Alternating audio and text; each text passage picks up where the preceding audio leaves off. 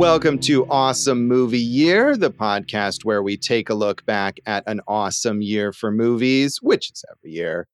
My name is Josh Bell, film critic and writer, and I am joined by my co-host. I'm Jason Harris, filmmaker, comedian, and I get it, old man. You built a lot of doors, okay? Jason really going for the deep reference here to this film that I'm sure all of our listeners will understand. I think the old man was my favorite character. He was interesting to watch, definitely. This season of Awesome Movie Year is about the films of 1987, and we are here at our foreign film pick, which I hope some people have seen. I think people have. I don't think a lot of people have seen it, and you're like, oh, you're really giving an obscure reference. I'm like, dude, I think we're in obscure territory going into this already.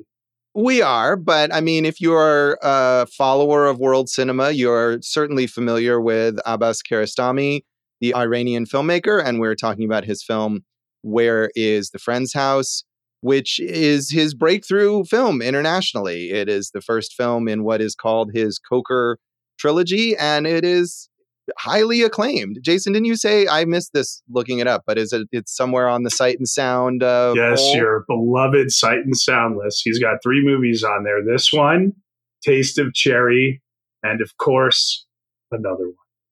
No, Close Up. It's Close Up is the third one. So, and I watched all 3 in preparation for this podcast. That's great. Yeah. Josh, explain the Coker trilogy so people, maybe there are some sports fans who think it's about former Miami football coach Larry Coker. It's not, Josh. It's about. Oh, well, that was what I was going to say it was. So, because Josh is our sports guy. Yeah. So Coker is the name of this village, I guess you could say, in rural Iran where this film takes place, and 2 other films as well. And it's not I haven't seen the other 2 films in this trilogy, but it's not like a formal trilogy per se, but it's all kind of dealing with reflections on the other films. The other movies in this trilogy are Life and Nothing More and Through the Olive Trees. And one thing that Kiarostami is known for, which doesn't show up in this film, is this sort of meta commentary on storytelling and filmmaking. And so those later films are all kind of like pulling back from this film. And the next movie is a character who is supposed to be the director of Where is the Friend's House, but it's not Kiarostami, and goes back to Coker to find the actors who were in that film, but who are played by different actors. And then the third film features the actual actors from this film playing themselves. And so it's a lot of playing with the idea of, what is real, what is storytelling, and that kind of stuff that Kiarostami does in other films, but doesn't really do in this one. Yeah, and in Close Up and Taste of Cherry, you see instances of that meta technique. Josh, I don't know if I agree with your analogy that this is akin to Kevin Smith's True North trilogy. Which he hasn't finished. So we look forward to that. I feel like you've somehow gotten Kevin Smith references into multiple episodes. I don't understand what happened. He's really taken up too much space in your brain. He really is. I'm fascinated by the cottage industry. Like I go on like Facebook and like that World of Kevin Smith group, and like there are so many people who are like traveling every weekend to see like, oh, I saw the Walt Flanagan at a convention this weekend, and I got a special DVD of some horror movie that someone directed that was one of the customers in Lenin's tomb, the cat, and blah, blah. You know what I mean, Josh? They're so specific, and I love it. And it's amazing to me that he's created a whole industry on it, much like, Josh, now here's a professional segue. Kiarostami created a whole industry of making films. Sure. I think you need to join a Kiarostami Facebook group maybe to balance out your weird Kevin Smith obsession. I think a Kiarostami Facebook group would like start at Facebook and then lead me to other social media sites pretending to be Facebook, and then you'd be back on Facebook, but you'd be in a different group discussing that first group. That actually would totally reflect the Kiarostami style. That would be fascinating. So, this film, as is often the case when we do these foreign films, especially from further in the past, it took a while to expand out from its original release in Iran in 1987, where Kiarostami had been making movies for many years, but had not been as well known really outside of Iran. But it did win the Bronze Leopard, which I assume is essentially like third place at the Locarno Film Festival in 1989. Where's that? And don't say that Locarno. Is in Italy. Yeah. Locarno. Yes, it exactly. It's where it is. And in the early 90s, it started kind of spreading out to film festivals in North America. It played at the Toronto International Film Festival in 1992.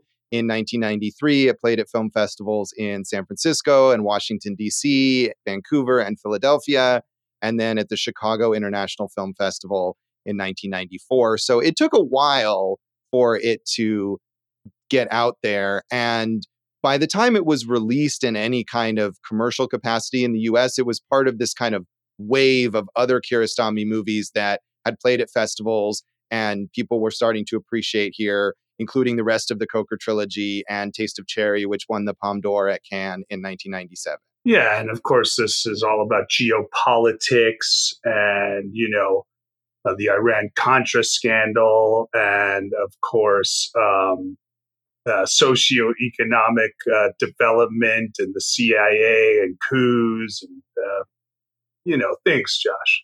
Lots of things. No. Some of the most of those things. But, no? All right. Geopolitics, maybe. The Mons, like the Amans and Reagan. And yeah. I mean, anything related to Iran is certainly tied up in political issues. And we can talk about that We later. saw that in Argo. Yeah. This movie is much like Argo. But I mean, the Iranian cinema in general, I think, Kiarostami is kind of at the vanguard of that being appreciated outside of Iran. But other filmmakers as well who were working at the same time and then were working later, this is one of the movies that kind of helped bring all of that to international attention. Yeah, and Kiarostami is part of the Iranian new wave of film, which I admit, Josh, not an expert on. Nor am I. I mean, I think I've probably seen a few more Iranian films than you have, but I would not call myself an expert, much like when we talked about the Romanian New Wave. Yeah. Where I was also not an expert on that, but had seen a few films. I am an expert in New Wave music from the 80s, though. Yeah. So let's have another Kevin Smith-esque with Josh, of course, you could put into that group of artists Flock of Seagulls, who did the song I Ran So Far Away. Oh, man. Okay. Wow. That was props to you on that. So part of the reason I'm saying all that is because looking for reviews of this, there really aren't any English language reviews from around the time it was released. And it was tough to find any reviews at all because I think beyond playing film festivals, it didn't really get an extensive theatrical release in North America. But I found a few, and the earliest ones that I was able to find online. And it's interesting to see the evolution of the critical reaction. The earliest I found is from June 1997 from Gemma Files in iWeekly in Toronto, who was actually not really into it. And this is, I think, before Kiarostami has built this international reputation exactly. So she says, Kiarostami has both a respect for the naturalism that evolves from working with a particular place and set of people, and an obvious flair for what can only be called a kind of kitchen sink lyricism. As with his earlier work, The White Balloon, Where's the Friend's House revolves around a child's self-imposed quest for something fairly mundane, an elliptical journey that involves being alternately ignored, harassed, and misled by a series of well-meaning but opinionated adults. And while I suppose the endless repetition in Kiarostami's script is supposed to seem charmingly true to life, it basically just ends up making the kid in question seem dumb as a stick. I didn't feel he was dumb. Maybe a little misguided, right? But it's the movie was made in the 80s. There was no internet. He couldn't just look up his friend's address. He's in a rural area. What was he to do? I thought he was well intentioned, at least. He was well intentioned. Yeah, that is true. And I mean, so if you haven't seen the film, the plot is basically this kid has accidentally taken his friend's notebook home from school, and the teacher has threatened to expel this friend if he doesn't do his homework properly in his notebook. And so our main character decides he must return the notebook before school the next day and goes on this quest basically to find his friend's house because he doesn't actually know where his friend lives. Yeah, And that's it. That's it. You got it, Josh. So, yeah, I mean, I think last episode you said that Kiarostami is one of my favorite filmmakers, which isn't really true. He's your single favorite. Yeah. Yes. But I have liked other Kiarostami films that I had seen before this, and his film Certified Copy, that in particular is one of my favorite movies ever. It's just absolutely amazing. And the other films of his I've seen I liked as well. I was not really into this film, and I feel like in part it's because of what she says there, is that this kid, I just wanted to smack him the whole time, honestly. He has this same sort of like stunned expression on his face for the entire film. And I don't know. I found it repetitive and kind of annoying.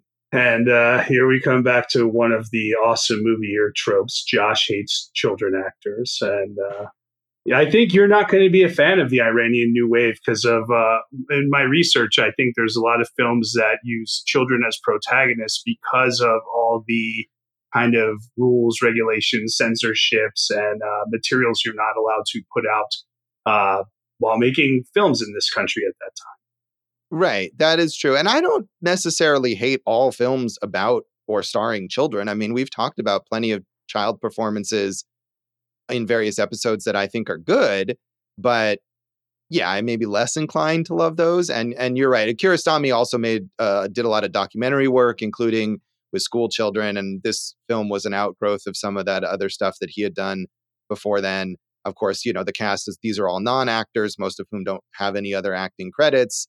And so, he's working with that naturalism. But yeah, I don't know. To me, it just felt very repetitive. It was just kind of, he looks for this, he gets misled, or he goes to the wrong place and he's kind of distressed. And just, yeah, again, the same look on his face the entire time, like, uh-oh.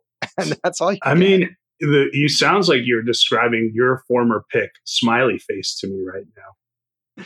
I mean, I think that film was more varied in its encounters, but I mean, it is essentially one of those kinds of movies. I mean, I thought of Adventures in Babysitting that we just talked about, where its character is on a quest, on making an effort to achieve a very simple goal and continues to hit all of these obstacles, making it impossible for them to do so. Well, as you know, the Iranian New Wave was heavily influenced by Into the Night, the John Landis film. So there's a lot of these Into the Night films in the Iranian New Wave. Yeah. I mean, in a weird way, it follows that same structure. So kind of on the opposite end here, Jonathan Rosenbaum in the Chicago Reader in April 1998, and this is when, like I said, Kiarostami is getting this sort of like big push. And so this is part of a bunch of Kiarostami movies being shown here for the first time in theaters in Chicago. And he says, it's entirely possible that Abbas Kiarostami, who's been making films in Iran for almost 3 decades, is our greatest living filmmaker. The problem isn't that his films are esoteric, simply that they're different from Western and other Iranian films alike in the way they're put together, without scripts and in most cases without professional actors, in the way they address us, and in what Kiarostami includes and leaves out. Where is the Friend's House is a comic epic in miniature about a schoolboy trying to return a classmate's notebook. It's about making discoveries and cherishing what's in the world, including things that we can't understand. When he says comic, what does he mean by that, Josh? I mean, I can only speculate, but I assume he finds some humor in the obstacles that this child faces. I can see maybe feeling that way about it. And then this reviewer, who was this again? It's Jonathan Rosenbaum. Did he give any evidence why he stated that he might be the greatest living filmmaker of the time? I mean, I think he's mentioning it right there in what I mentioned, what I quoted, that he has this unique approach and that he reaches out towards the sort of ineffable. it was a short little blurb about this, retrospective of Kiarostami films. So I could go read it more carefully again if you want to hold off for a I moment. just think Rosenbaum is wrong in Baum in this one, Josh. Right. I don't think he backed up any of his points. I don't think there's anything funny in this movie. Maybe the old man, he was kind of funny, but like, and I like this movie better than you. I just think this review is completely off the mark. I mean, and I, we've talked about other filmmakers who have like done, taken structure like this, Mike Lee, right? And everything like that. Maybe you could go, well, he's not using professional actors and that's different than Mike Lee, but we've talked about stuff like that too. And I just don't think any of this, like, I think he makes interesting movies, but I don't think there's like, he's breaking ground here in any way. Yeah. I mean, I will say that Rosenbaum's assertion there that Kiarostami is the greatest, well, he's no longer living now, but the greatest living filmmaker at that time, or at least one of the greatest, he's not alone in making that assertion. I mean, during Kiarostami's life, especially later in his career, as all these movies received this acclaim and, won things like the Palme d'Or at Cannes, he was always up there near the top of these lists of the greatest international filmmakers. So I don't think Rosenbaum is out on a limb. Well, I don't even think that that's the problem with the assertion. Like, I think you could make that assertion. I just don't think he backed it up based on your blurb in any way. Well, maybe I inaccurately blurbed him there. I was trying to find the part that talked about this specific movie. So that was, apologies to Jonathan Rosenbaum. Can I just say really quick, I wrote in my notes while I was watching this movie, is this supposed to be a comedy? About like 10, 15 minutes in, when the kid was like explaining to his mom about the Notebook for like the 6th time. And I was like, maybe this is supposed to be some like weird, awkward comedy. So like I did see it as meant to be funny, kind of, but I don't know. It kind of lost that as it continued. Did you watch Close Up, Dave? I didn't, no. Josh and I both, Josh had seen it before. I watched Close Up. I think that kind of like real under the radar, I guess, dry wit, if that's what he's going for, is much more attuned and effective in Close Up.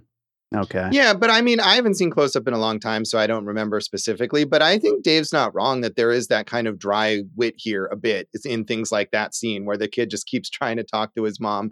And he's so meek and so quiet. Yeah. That, that was why, to me, instead of it being kind of amusing, I was like, just speak the fuck up, kid. And it frustrated me. Yeah, but that scene's a good one to bring up because I didn't take it that way at all. I took it as he, like you said, he is meek. He's trying to get his point across. And his mom is like, no, you got to do your homework. That's what you got to do. And that was like, she was doing whatever task she had to do. She wanted him to do his tasks. And she was like, this is the routine. This is what we're doing. Stop talking to me about it. And it made me dislike the mom very much until the scenes at the end when she was much nicer.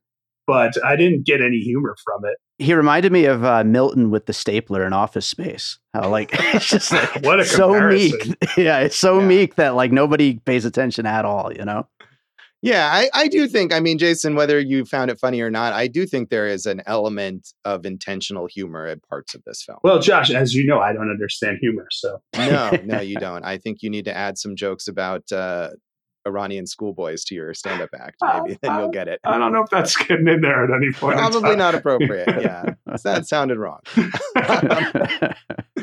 So finally, really looking here for the earliest reviews I could find. This is from January 1999 from Dennis Schwartz, one of the earliest film reviewers on the internet from his Ozus World movie reviews. He said, "The narrowness of life and the barren landscape are excellent props for the director's vibrant themes, shot without professional actors and done in a low-key, realistic style. The dramatic aims are set too low to say this is a great film, especially when you compare it to Satyajit Ray's similarly styled Apu trilogy.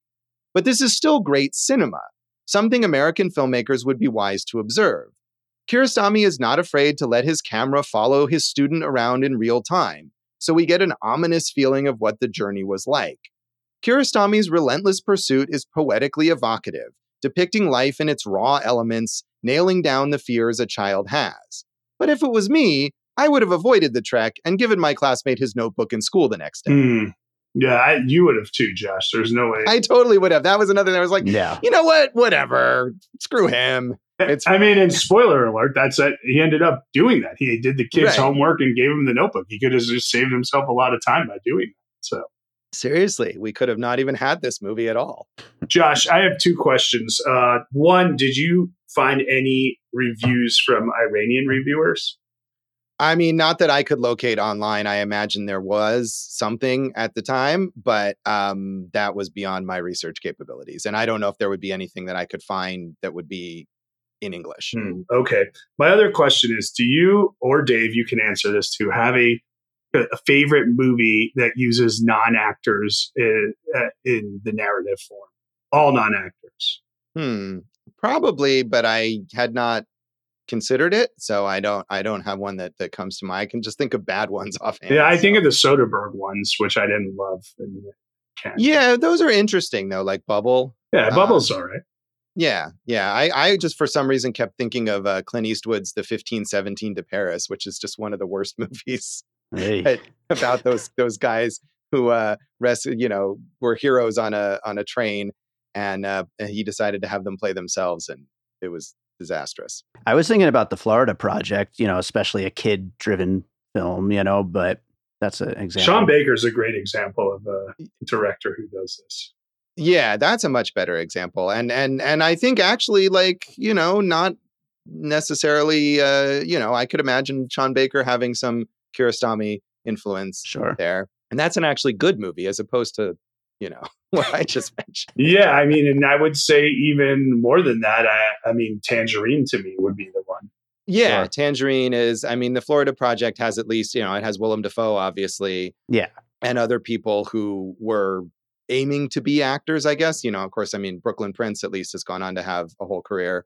But Tangerine really feels like he, that those are those people. They're, capturing their own lives within this fictional narrative. And recently, Never, Rarely, Sometimes, Always, right? And, that filmmaker, she just basically cast the lead off of the internet, off of like Instagram. And that's kind of interesting too. Yeah, that happens. I think that's actually how the mother was cast in the Florida Project, also off of like Instagram. Mm-hmm. So that's why we need to get our awesome movie year. Instagram so awesome movie year. Get into some movies. Yeah, cast in some Sean Baker movies. So Jason, you were not familiar with the works of Kiarostami before. I mostly avoided him because I know he's your favorite filmmaker. But you got a bit of a crash course here. Watched a few Kiarostami films for this podcast. Yeah. By the way, didn't City of God also use all non-actors? Oh yeah, that's a good example. Yeah. A movie that was discussed on Awesome Movie. Yeah, we should have listened to that episode so we would have known. Wow. That's maybe the best of my picks. That is a good movie. Yeah. No, when I know when we were planning this season, you were championing us going here because we haven't covered any films from Iran or the Middle East in general, I don't think. Right. Ishtar aside, guys. Sure. This is quite the double feature with Ishtar. So, and obviously he's a major figure and worth covering. So, I watched all three on the Sight and Sound list this week, and I got a good deep dive on it. Yeah, Jason mocking the Sight and Sound list, yet using it to guide his film viewing. Oh, I'm going to mock that list all the time, but I will continue watching those films. Yeah.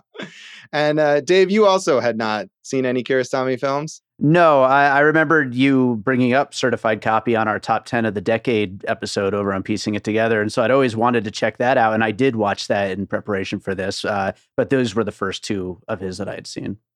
Yeah. I'd seen a few, obviously Certified Copy and Like Someone in Love, which are two late Kiarostami films that he made outside of Iran, both of which I think are very good. And I saw Close Up a long time ago.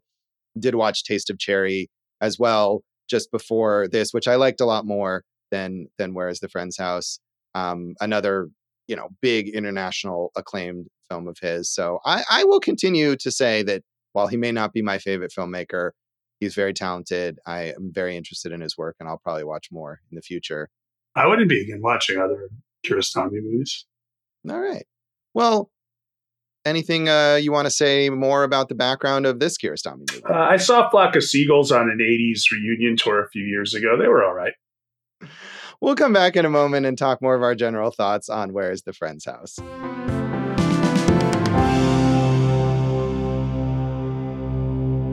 Welcome back to Awesome Movie Year. In this episode of our season on the films of 1987, we're talking about our foreign film pick, which is Abbas Kiarostami's Where is the Friend's House?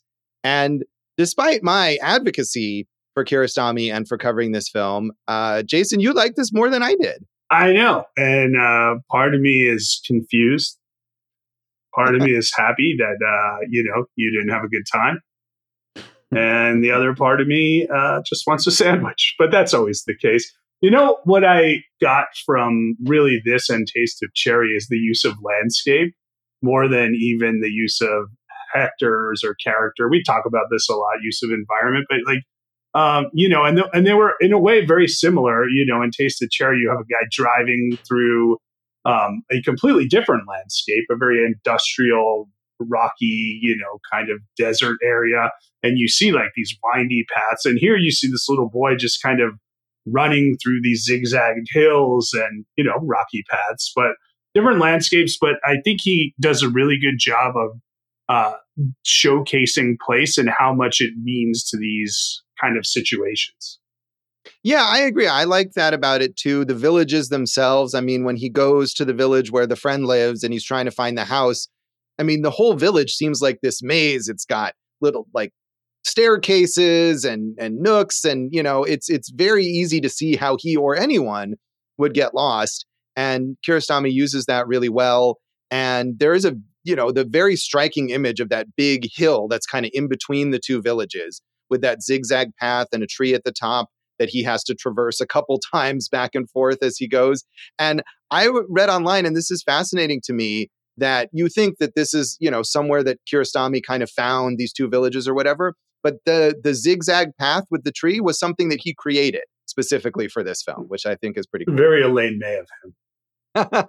Yeah, exactly. So many connections between this film and Ishtar. Yeah, I like that path. I think, you felt it was repetitive, which I understand. I liked those kind of little interactions he would find along the way. The old man is this guy who was a craftsman. He built doors for all of the villagers. And it's interesting because he built these like beautiful wooden doors. And now everyone wants to replace them with iron doors, right?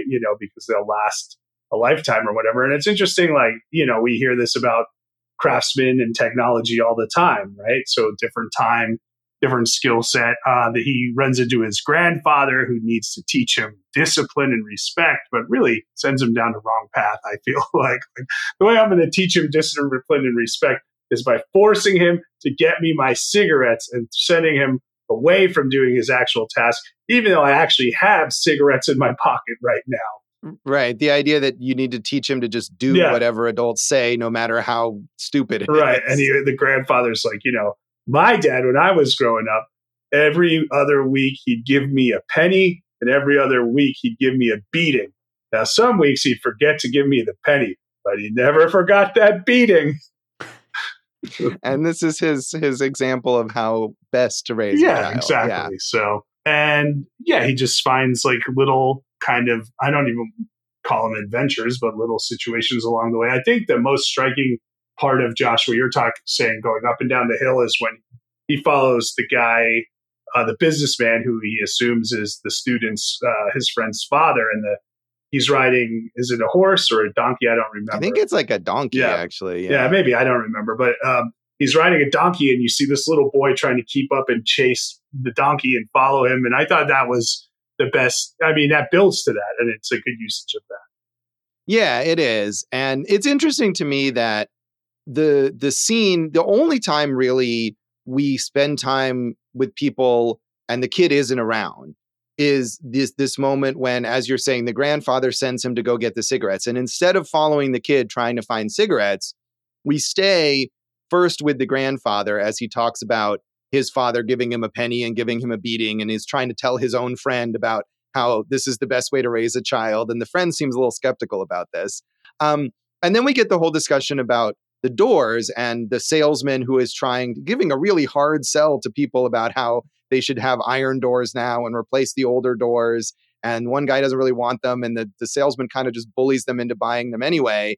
And I figured this must be important because this is the only time that we're paying attention primarily to these other characters and not to the kid. And then, of course, later on, we get that old man and we return to the theme about the doors, and he's the one who has made these ornate wooden doors that are being replaced. So it seems like there's something there being said about generational changes or something like that. But you don't know what it is. I mean, I don't know if I have a grand theory about it, but I think you can just absorb it. I don't know. Do you have thoughts on that? Nope. Okay. I was really racking my brain to see if I did, and nope, still no. I mean, was it not sort of surprising to you that in that scene, as we've been following this kid all around as he tries to do things and he's running off, and then suddenly we're not following him anymore and we don't see what he does there? I mean, that's a good point. At that moment, I honestly didn't even realize it because I was just watching the film, but that's probably something I should have noticed. But no, it didn't surprise me. But I mean, I wonder, Josh, because in these other films, he does these meta things and here he doesn't. But I guess that would be breaking the form of what we had already established and then going back to the norm. Right. Yeah. I mean, it's definitely not as meta, as you say, as things that he does in other films. I mean, this is, at least in terms of what I've seen, the most straightforward film of his that I've seen.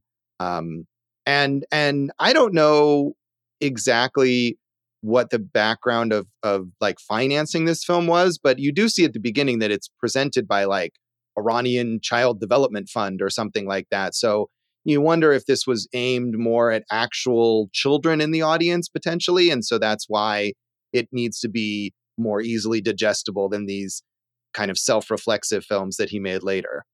I didn't wonder that at all. All right. Jason, not having any self-reflections related to this film whatsoever. No, didn't make me reflect. He liked the landscapes. Right. I did used to copy Josh's homework in high school, so I could relate to that part of the homework aspect of it. Yeah, that's true. They, as you say at the end, and I did like that at the end that, this whole ordeal that this kid has gone through. And he's failed, right? By the end of the movie, he never finds the friend's house. Eventually, he just goes home and has to eat dinner and is very distressed. Yeah, he doesn't even eat dinner. Right. His mom is trying to get him to eat dinner and he can't even eat dinner. And he finally just sits there to do his homework.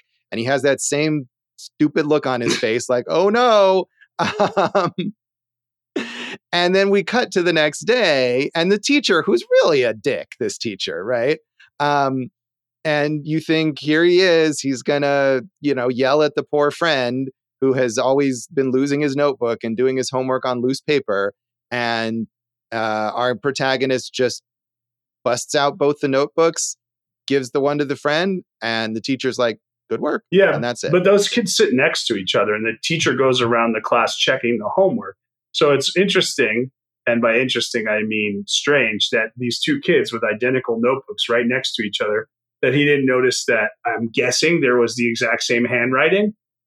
Right. I was wondering about that, but I feel like that's maybe a commentary on the fact that the teacher doesn't actually really care.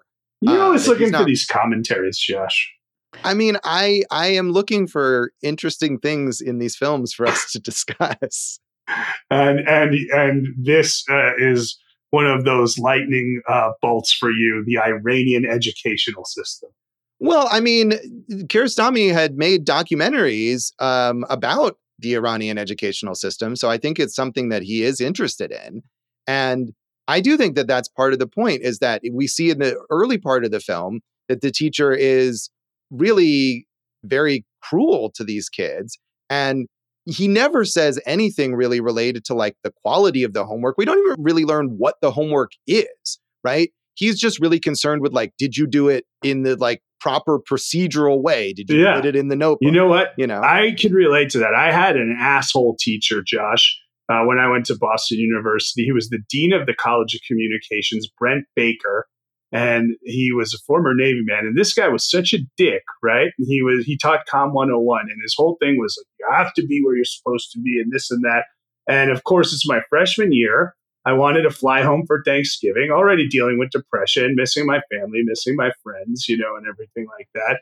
And he's like, we're going to have a quiz the day before Thanksgiving. And if you miss it, you get a 0 on it. And I was acing this class easily, right? And I went in to see him and the associate dean, Dr. Root. And by the way, Dr. Root, she always said her claim to fame was she memorized everybody's name, the incoming freshman, before you came in. So she supposedly knew all 800 freshmen's name. But I knew she never knew my name. And I called her on it in front of people. And she was not happy that I poked through her little theory. So anyway, I go in to see Dean Baker and Dr. Root, and I say, look, I'm doing really well in this class. I think I've proven that. I show up, I do the work, I'm getting an A. I cannot fly home to see my family unless I go, you know, the day before or a few days before because it's so expensive. I am willing to take this quiz like way early. Like I will take it before anybody else to prove that I can do the material and do that. And he still wouldn't let me. And he gave me a fucking 0 on that quiz. And I ended up with a C in that class. And what was the lesson? That people are fucking assholes for no fucking reason at all. Mm-hmm. I really think Abbas Kiarostami should have made a film about that. You asked me for insights and, you know, relations to the film, and I could relate to this instance, Josh. Yeah. No, I mean, you're right. That is something I think that he's conveying here, that the idea that, you know, teachers, administrators, and you can extrapolate it beyond school settings bureaucracy, too, of course. Yeah. Yeah, bureaucracy or being sticklers for these procedural aspects that are meaningless and lose sight of what is the really actual important thing here. Right, which is learning. Presumably these kids are meant to learn something. Quality time with your family on holidays. Yeah, exactly. And I mean, and that's another thing, right? He's against that. The kid who's like, oh, I didn't finish the homework because I had to help my dad on his farm. And these are not well-off people by any means. These are poor rural Iranians. They probably need the kid to help on the farm so that they can keep their farm. And the teacher's like, no. Homework first, then help your dad on the farm. And, you know, it's like, really? Come on. Do you think that's how that's going to work? This poor little 8-year-old is going to say, sorry, Dad, I can't help you on the farm because the teacher said I have to finish my homework. You think his dad's going to accept that? Josh, here's another interesting fact about Dean Brent Baker, that beta cuck. No, but you're going to like this because, Josh, he was a PR man for the Navy, and he was the man who greenlit the videos for If I Could Turn Back Time and I Found Someone by Cher, star of Josh's pick, Moonstruck. Wow. That what he told you in class? That's what he said, but he's a garbage man. So I don't even know if he's still alive. I don't want to speak ill of the dead, but assuming he's still alive, screw you, Baker. Okay. Yeah. I'm glad we've really dredged up this very strong feeling that you have. I feel like I've made a clear point that I don't see how you could disagree with it. I don't think anyone's going to be like, oh, your Com 101 quiz is more important than being with your family on Thanksgiving. Yeah, I'm not disagreeing with you. Dave, do you have any thoughts on Where is the Friend's House? I think Jason's actually like spot on, honestly. Like to me, it was more about like, you know, adults in general, but especially the teachers just kind of being dicks to kids, you know, and that was like the main thing here. The only other thing that you guys didn't talk about that like kind of stood out to me, every line of dialogue is repeated like at least twice. Did you guys notice that? I did. People repeating themselves. And, you know, is that just because it's not professional actors and there's no script and it's like, hey, do you want to go to the park? Yeah, we should go to the park, that type of thing. Or, you know, that's what I'm guessing because of the form. But, and I wanted to relate this back to that point that you were saying about the adults, because Josh, you were talking about that scene in the beginning where he's trying to get his mom to like listen to him. And you're blaming it on the kid for being so meek. And I'm like, man, if the mom would just let him talk, like he's a little kid. She knows he's meek. Like, you know, so I sympathize with the kid or empathize with him while you, of course, went with the big bad mom because you got mommy issues. No, I'm not saying that the mom is right there. She's definitely not. You're right. If she would just listen to what he actually is trying to say, then she would understand, and she's deliberately not paying attention to him. And I think Dave's right that a lot of this is about adults who are very dismissive of kids, don't view this kid as like a human being. Right. You do what we tell you, and that's it.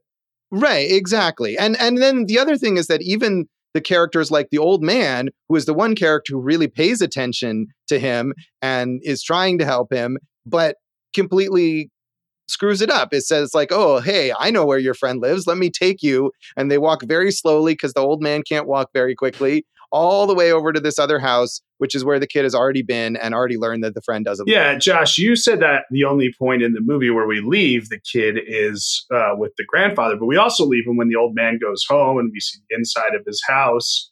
And what is your deep insight on that?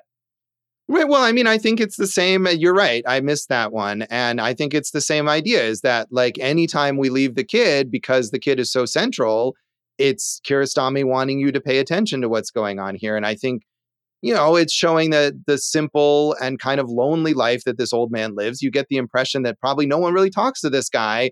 And so even showing this random kid where somebody's house is probably like the highlight of his day or whatever. And he himself, I mean, he briefly kind of says that he doesn't have kids, I believe. So, we don't know why that is, but he maybe is longing for human connection. Aren't we all? Maybe. Yeah, of course we are. Of course we are. So should we rate this out of 5 misplaced notebooks? Sure. I gave it 3 misplaced notebooks. It's a breezy 83 minutes. There was enough to hold my attention. As unlike you, I don't hate children. So it's, check it out. 3 misplaced notebooks. I give it 2.5. And I mean, I appreciate and admire what Kiarostami is doing. To me, this was my least favorite of the, I think, like 5 of his films that I've now seen. And it is, maybe it's partially at least on me because I have very low tolerance for children. I just found it kind of repetitive. But I think it is repetitive. You're right. Yeah. It's worth seeing, though.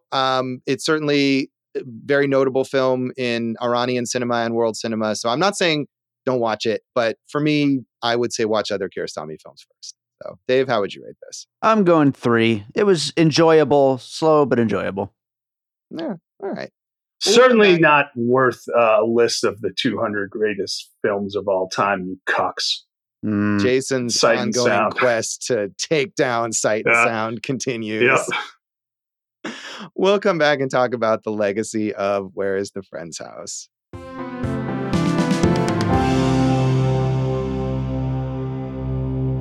Welcome back to Awesome Movie Year. In this episode of our season on the films of 1987, we are talking about our foreign film pick, Abbas Kiarostami's Where is the Friend's House? And the main legacy, as I've been kind of saying, is that this is a big international breakthrough for Kiarostami. And subsequent to this, his films just received more and more attention and awards and whatever, to the point where he was named by many people the best or one of the best living filmmakers in the later part of his career. He died in 2016, but was very prolific, really, up till that point. Yeah. So why is he your favorite filmmaker? He's not, but I do think he is brilliant, despite my lack of enthusiasm for this film. Like I said, I watched Taste of Cherry, which I had not seen before, and I like that a lot more than this. I do love Certified Copy. I've seen that a couple times. One of the few films that he made outside of Iran, starring Juliette Binoche, which has a lot of these meta elements that I think are just integrated brilliantly with its central kind of romantic story. So I'm very curious to see more of his films. And like I said, he was quite prolific. You liked Close Up, Jason? I think maybe more. I think Close Up's my favorite because I thought it's based on a story, and the guy who is the lead. That's a crazy story, right? It's a guy who pretends to be a filmmaker and a well-known filmmaker, and he gets ingratiated with his family, and he says he's going to make a movie about them and everything, and it's they're planning to make the film, and he's always going to their house and everything, and then like the dad's like, I don't think this guy's really who he says he is, and then he goes to jail, and like the whole if I'm not mistaken, the whole movie is a recreation of that situation using those people, right? Which is Right. interesting. I like that. I was going to ask you about Taste of Cherry, spoiler, guys, which has no meta elements until the very end, where you're waiting for this climactic moment. And then he cuts away and just shows like the crew. He's like, that's a wrap, guys. And it's 3 minutes of the crew packing up, where you're like, hey, what's the resolution? What did you feel about that? Yeah, I wasn't sure about the meta aspect of that film, but I mean, I did like the idea, and this is a movie that's very much built on the idea of the main character who's contemplating suicide, and he spends the entire film trying to find someone to kind of help him with his plan. And over the course of the film, you think, oh, he's going to understand the humanity of these people that he's talking to and realize that life is worth living. But there is this central question of, is he going to go through with it or not? And I do think ending the movie like that with not really knowing how that went makes sense, but doing it by having that meta aspect at the end and showing the crew, I wasn't quite sure how that. And it's interesting because, Josh, I feel like there are a lot of parallels here. This kid's running all over the place, saying the same thing over and over. Do you know where my friends live? Do you know where his house is? I have to get the notebook back. And in the other one, the taxi driver or the driver is just driving all over the place, windy roads, picking up people like, hey, I need your help for a job. Will you help me for a job? Having similar conversations. Like, I feel like the same form in a lot of ways. It is. And I think maybe because that's an adult character with a problem that to me seemed more complex and discussions that seemed to have more depth to them, that movie engaged me more. But yes, structurally, they are very similar. My favorite Flock of Seagulls song is Space Age Love Song. But what is your favorite Iranian film? Oh, I'm glad you asked, because I have an answer for that. It's Children of Heaven. Have you ever seen this movie? I have not. It's a great movie. It's from 1997, and it is by Majid Majidi. Do you know him, Josh? I don't. And it's about it was nominated for an Academy Award for Best Foreign Language Film, and it's basically another small movie where a brother and sister lose a pair of shoes and they have to find the pair of shoes, but it's awesome. No, I'll have to check that out. Yeah, I mean, I've seen obviously some Kiarostami films and a few others. I would pick Jafar Panahi's Offside. I really like. Panahi, of course, is in the news a lot lately because, all of these Iranian filmmakers now keep getting cracked down by the government, and any films that they make that are in any way critical of societal problems get them in trouble. And he's been technically disallowed from making films for years, but he still manages to sneak these films in or whatever. But this is before all that. So it's a more conventionally made film, but it's about a group of female soccer fans who are trying to disguise themselves as men so that they can sneak into a stadium and see a soccer match where women are not allowed. And I mean, it has that social commentary, but it's really just like a uplifting film about people who are excited to see a sporting event and their friendship and whatever. So it's a really nice movie. That sounds good. I'd like to watch that. Josh, we focus on the art, not always the artist, but I think you got to mention there were allegations against Kiarostami posthumously by one of his actors. Did you know that, Josh?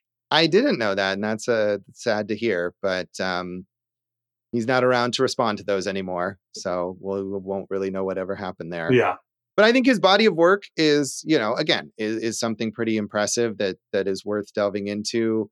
Again, there's these two sort of pseudo sequels to this in the Coker trilogy, which I have not seen, but would be curious to check out. And some of the actors from this film appear as themselves. The main two kids and the teacher all appear as themselves in the third film through the olive trees. But in that second film, Life and Nothing More, the meta aspect, I believe, is that they are played by other people in that film. So it's kind of... Yeah, they should go all the way and have like adults play the kids and kids play the adults in that movie. Yeah, that is something I don't think that he ever did. But, otherwise, these people in the film, generally, as we said, they're non-actors. They didn't really go on to have further careers other than in kind of in reference to this film.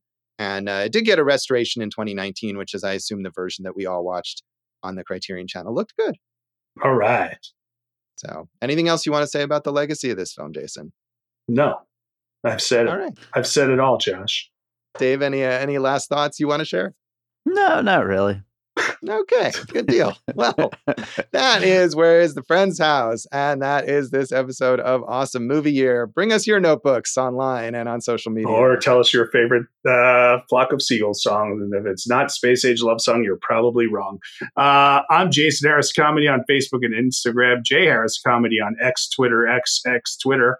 We also have a website, Eat This Comedy. By the time this show comes out, we might have new shows for Eat This Comedy. How about that?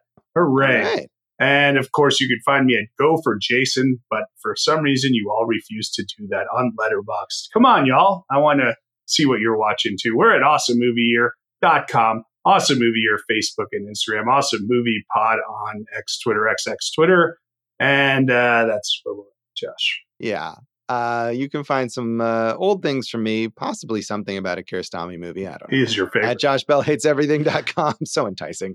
Also at Josh Bell Hates Everything on Facebook, at Signal Bleed on Twitter X, and at Signal Bleed on Letterboxd, where I have more followers than you, Jason, but not that many. So Rub it in, Josh. I'm saying I too want, some more followers on Letterboxd. I, post more valuable things there. I feel like than on the other garbage social media sites, probably.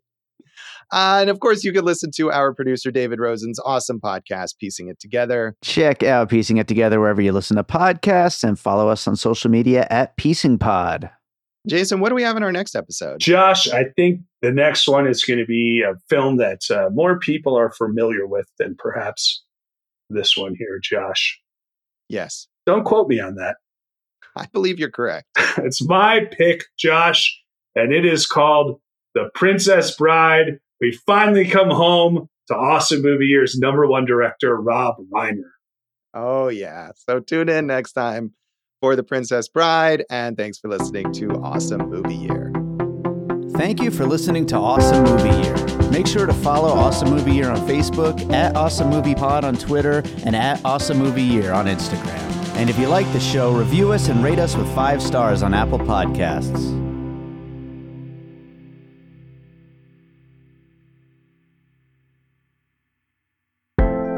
An All Points West production, produced by David Rosen in Las Vegas.